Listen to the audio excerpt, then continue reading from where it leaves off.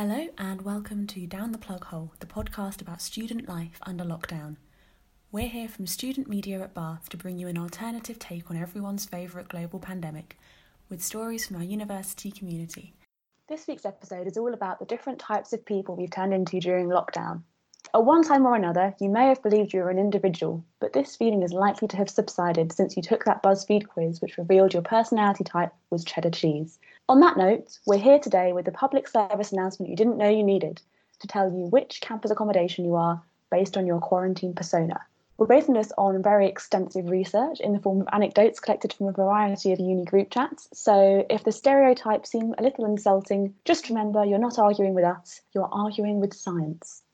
So my name is Kathy Westall, I'm your host, and my guests today are Yaz and Leora. Do you want to introduce yourselves quickly? I'm Yaz, I'm a first year politics student, still stuck on campus, so that's been a whole vibe, just enjoying campus for what it is. Hi, my name's Leora. I'm a third year international management student with German, currently stuck in Germany on my internship. Weirdly enough, it feels quite nice to slow down for a bit. Oh, that's nice.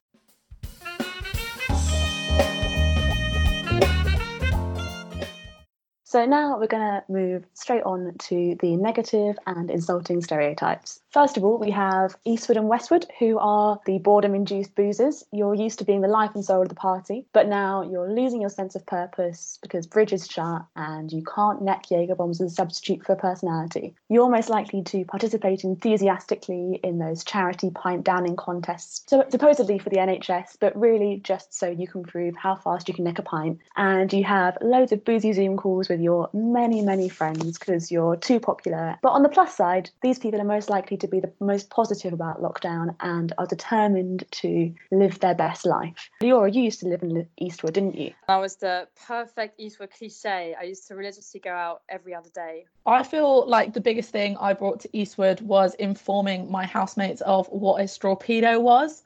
Ended up being quite problematic at times, but some great memories there.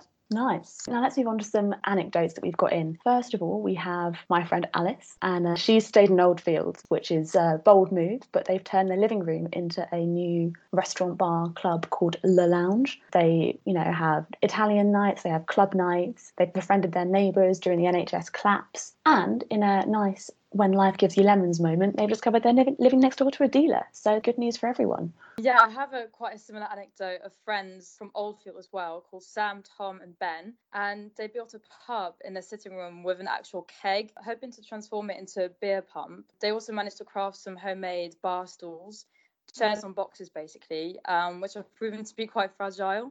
Apparently they did this purely out of boredom because it stimulates more interesting conversation than sitting on a sofa. And then they buy a 36-pint keg, which they usually finish by Friday night. Oh, that's quite impressive. So how many pints a day would 36-pint keg be? That's actually too much maths. Yeah, I mean, apparently they said that they drink the majority on Friday night. So divide that by 3, that is a lot of alcohol. Fair play. I mean, it's nice that they're actually putting those engineering skills to good use for once, actually being fun and solid effort.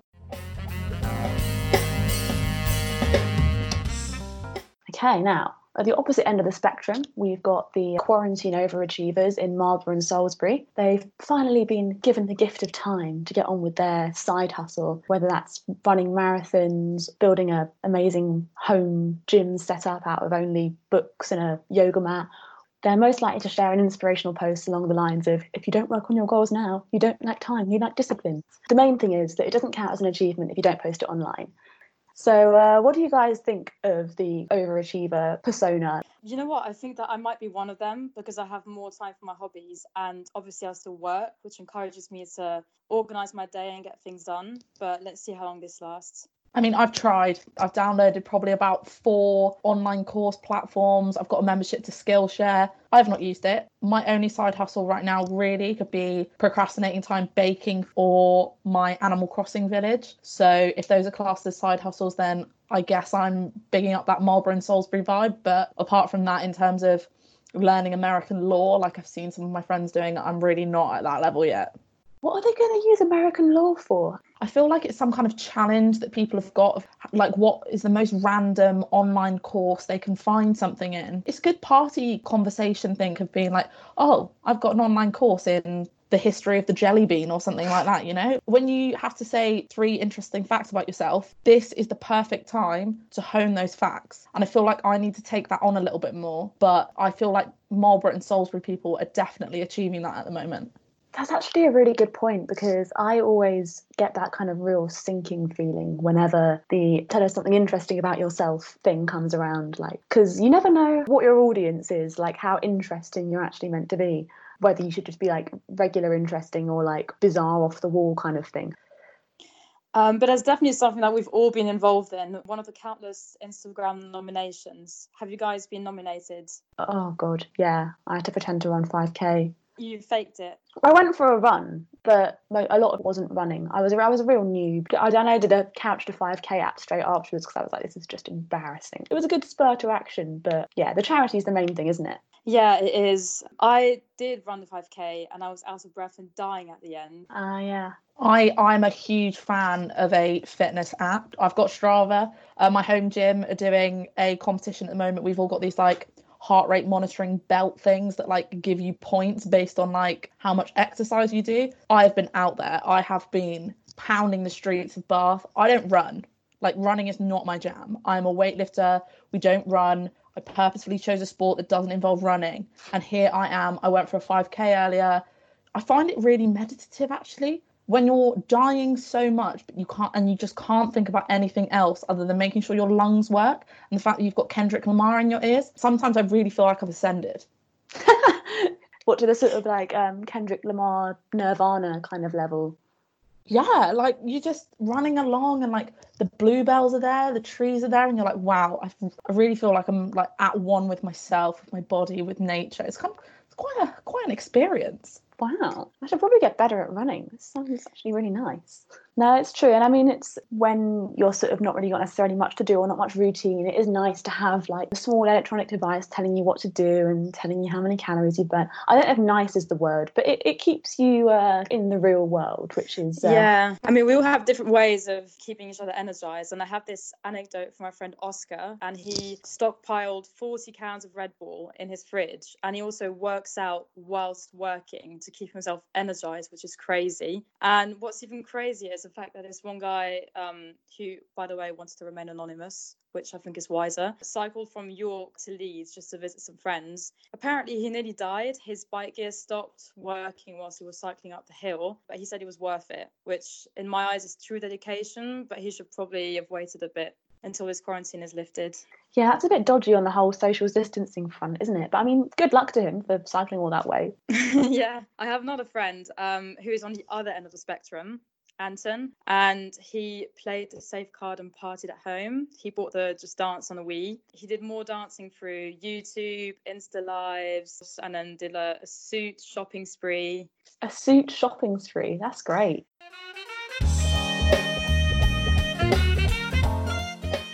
Let's move on to the next Corona persona. Oh, I didn't know that rhymed before. That's a real missed opportunity. Yeah, so now we're going to move on to the group that everybody loves to hate. Of course, it is quads, otherwise known as the self-appointed kings and queens of quarantine.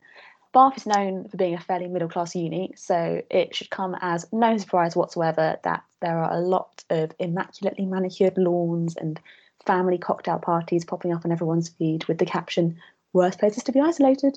I'll hold my hands up. I'll admit that I was in quads in first year. I also live in the countryside, and my last Instagram post was of some flowers that I spotted on a walk in the woods. So I am 100% part of the problem. However, some are taking the smugness to greater extremes than others. Now, Yaz, you're in an interesting position because you were living in Eastwood, but due to the whole pandemic fun, you've been moving to quads. So what do you think of the stereotype? I feel like living in quads is like a mindset, because I definitely feel like I've changed a little bit since I've been in quads.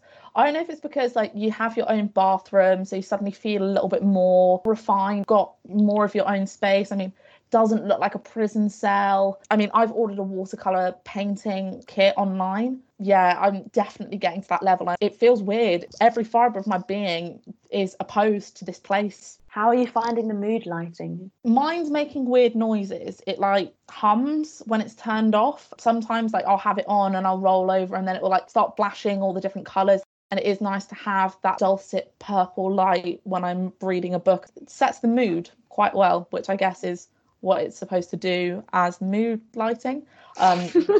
No, 100%. I mean, I agree. I remember thinking in first year, like, I actually would have rather had an extra, like, couple of square foot of floor space in exchange for...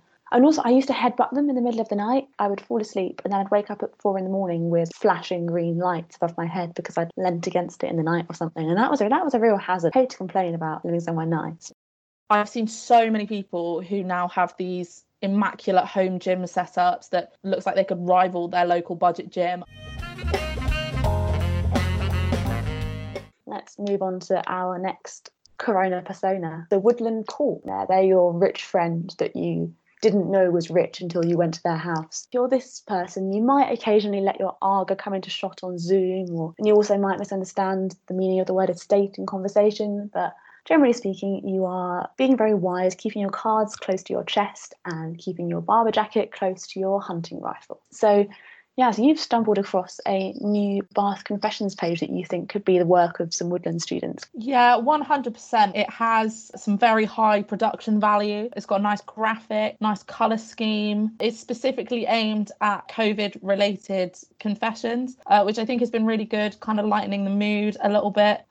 They've been posting a couple of things, but I definitely think this is the work of somebody in the background. We've seen the Posh Boys on TikTok. They are really coming out here with their high production value content, and I feel this is exactly the same situation. They're trying to one up the confessions on Facebook, different platform, different kind of vibe. Oh, interesting intel. I've actually posted one of them and I feel very embarrassed because it has been posted, but whatever, no one will know it's me. My god, which one was it?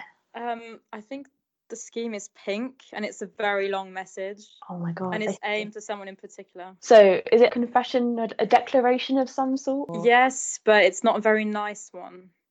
Oh, so it's not like a I love you. I loved you, but no, I don't. Exactly. Oh, damn. I found it. I found it. Leora has proper thrown shade here. This is a like podcast. This is like a 2-layer confession here. Well, whoever Leora's unrequited lover is, quarantine's the time to reach out. Yeah, exactly. I love this. This is a great like breaking news story. This is Now we'll just leave that bombshell where it is and we'll move on to the penultimate persona, John Wood / Mystic Meg. Now they take the air of mystery to new levels. They're so mystical that you've probably forgotten that they exist.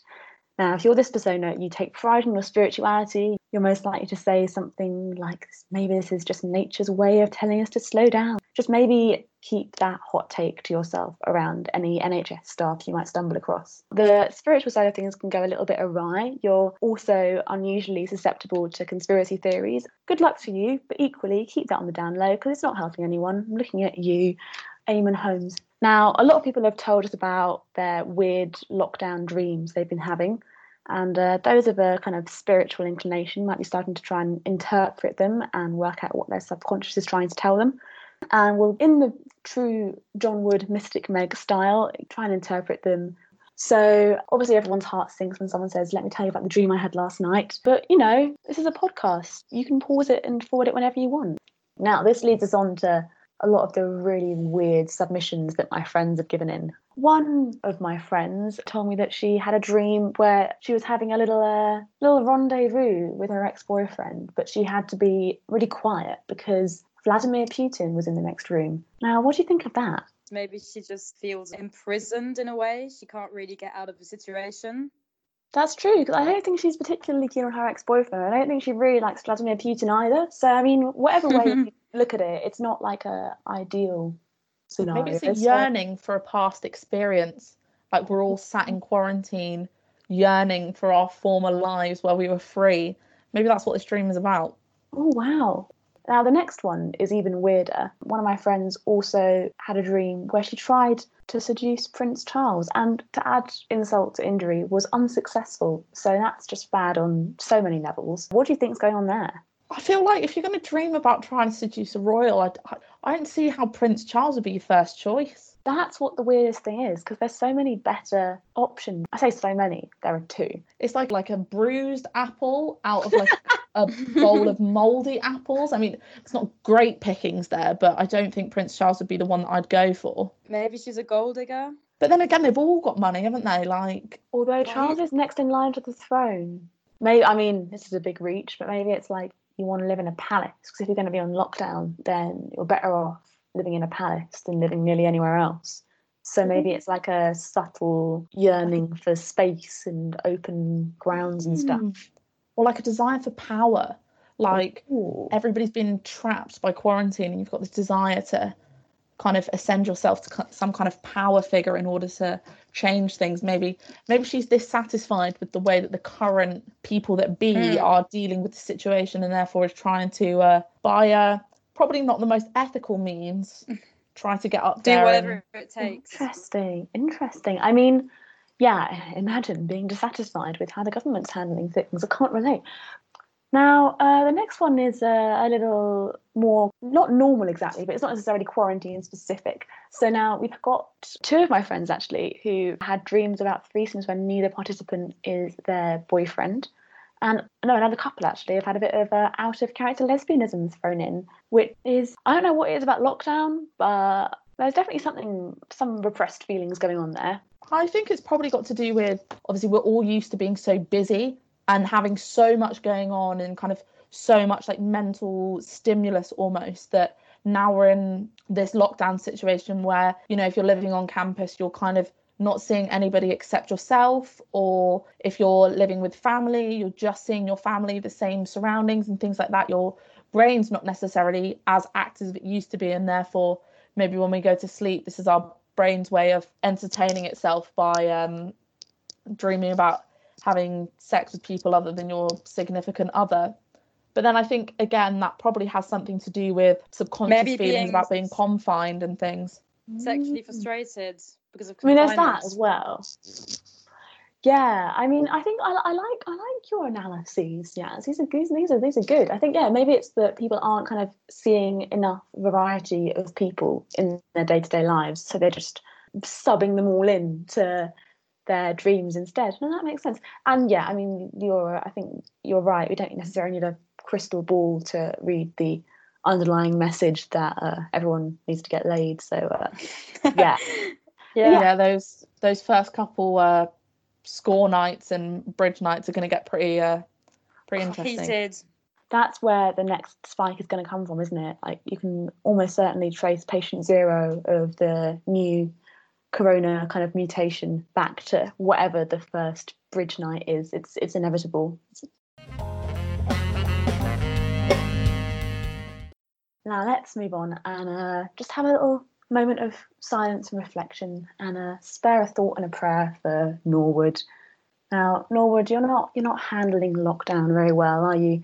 For the last 2 weeks, you've been rocking back and forth in a small, grey, airless room, still hearing the faint echoes of angels pounding through your head, even though score is but a distant memory. Now, all of us are bound to lose the plot eventually, but you've just beaten us to it, just like you used to beat us into the queue for class every Saturday. Do you guys know anyone that's already fully cracked? I feel like everybody has a Norwood moment, don't they? Or in my case, more than one. I've definitely had a couple of moments during quarantine where I've just thought, oh, what does this all mean? And, you know, kind of got quite pensive about things. And I think it does almost translate so well to Norwood as a whole, and the fact that everybody thinks Norwood might be a good idea for the free class and score tickets, and the fact it's so central to everything, and the fact it's so cheap. But then, you know, you kind of take one look at it and realise that it's Norwood and you want to get out of there as quickly as possible. But it's actually quite funny because when we were all moved into the quads, all the people that didn't have en-suites, some of the Norwooders were actually the last ones to kind of move and were the most resistant about moving. So maybe that says something about what we're all going to be like post-lockdown, and the fact that, you know, hopefully we take some of the values and the things that we've learned to appreciate more, such as getting outside and spending time with our families and things like that, that we take that forward out of lockdown, which I think never thought I'd learn a lesson from a Norwooder, but here we go. Yeah, these are not meant to say these are truly strange times, but there we go. Yeah, I mean, I think that's a good way of looking at it. That we've all been Norwood at some point. I do remember about a week ago, I was trying to do a spreadsheet. It was for my dissertation. I'm not great with the spreadsheets or the numbers, and I just looked at the spreadsheet and I just started sort of silently crying. I was like, this isn't normal. This is definitely a lockdown-induced breakdown, because at the end of the day, it's just Excel. But I think everyone does just momentarily lose the plot, and that's okay. I think it's good to let it out, not to repress anything. Otherwise, you'll end up having a weird dream about Putin, and no one wants that. We're kind of, we're taking the piss out of everyone here, but real talk, it's all fine. Anyone that you're trying to be during quarantine, as long as you're not being super obnoxious or super dangerous, that you do you. So, little brief end note, we're going to be doing a podcast about different aspects of life on lockdown every week. And so if you've got a story you'd like to share, anything weird going on in your life, anything funny, any good anecdotes, then we will be doing a kind of anonymous confession style Google Doc, which we'll publish and let you know about. So yeah, I think that is just about it. Thank you very much, guys, for coming on and sharing your anecdotes and your wisdom. Yeah, we will see you next week. Bye. Bye. Bye.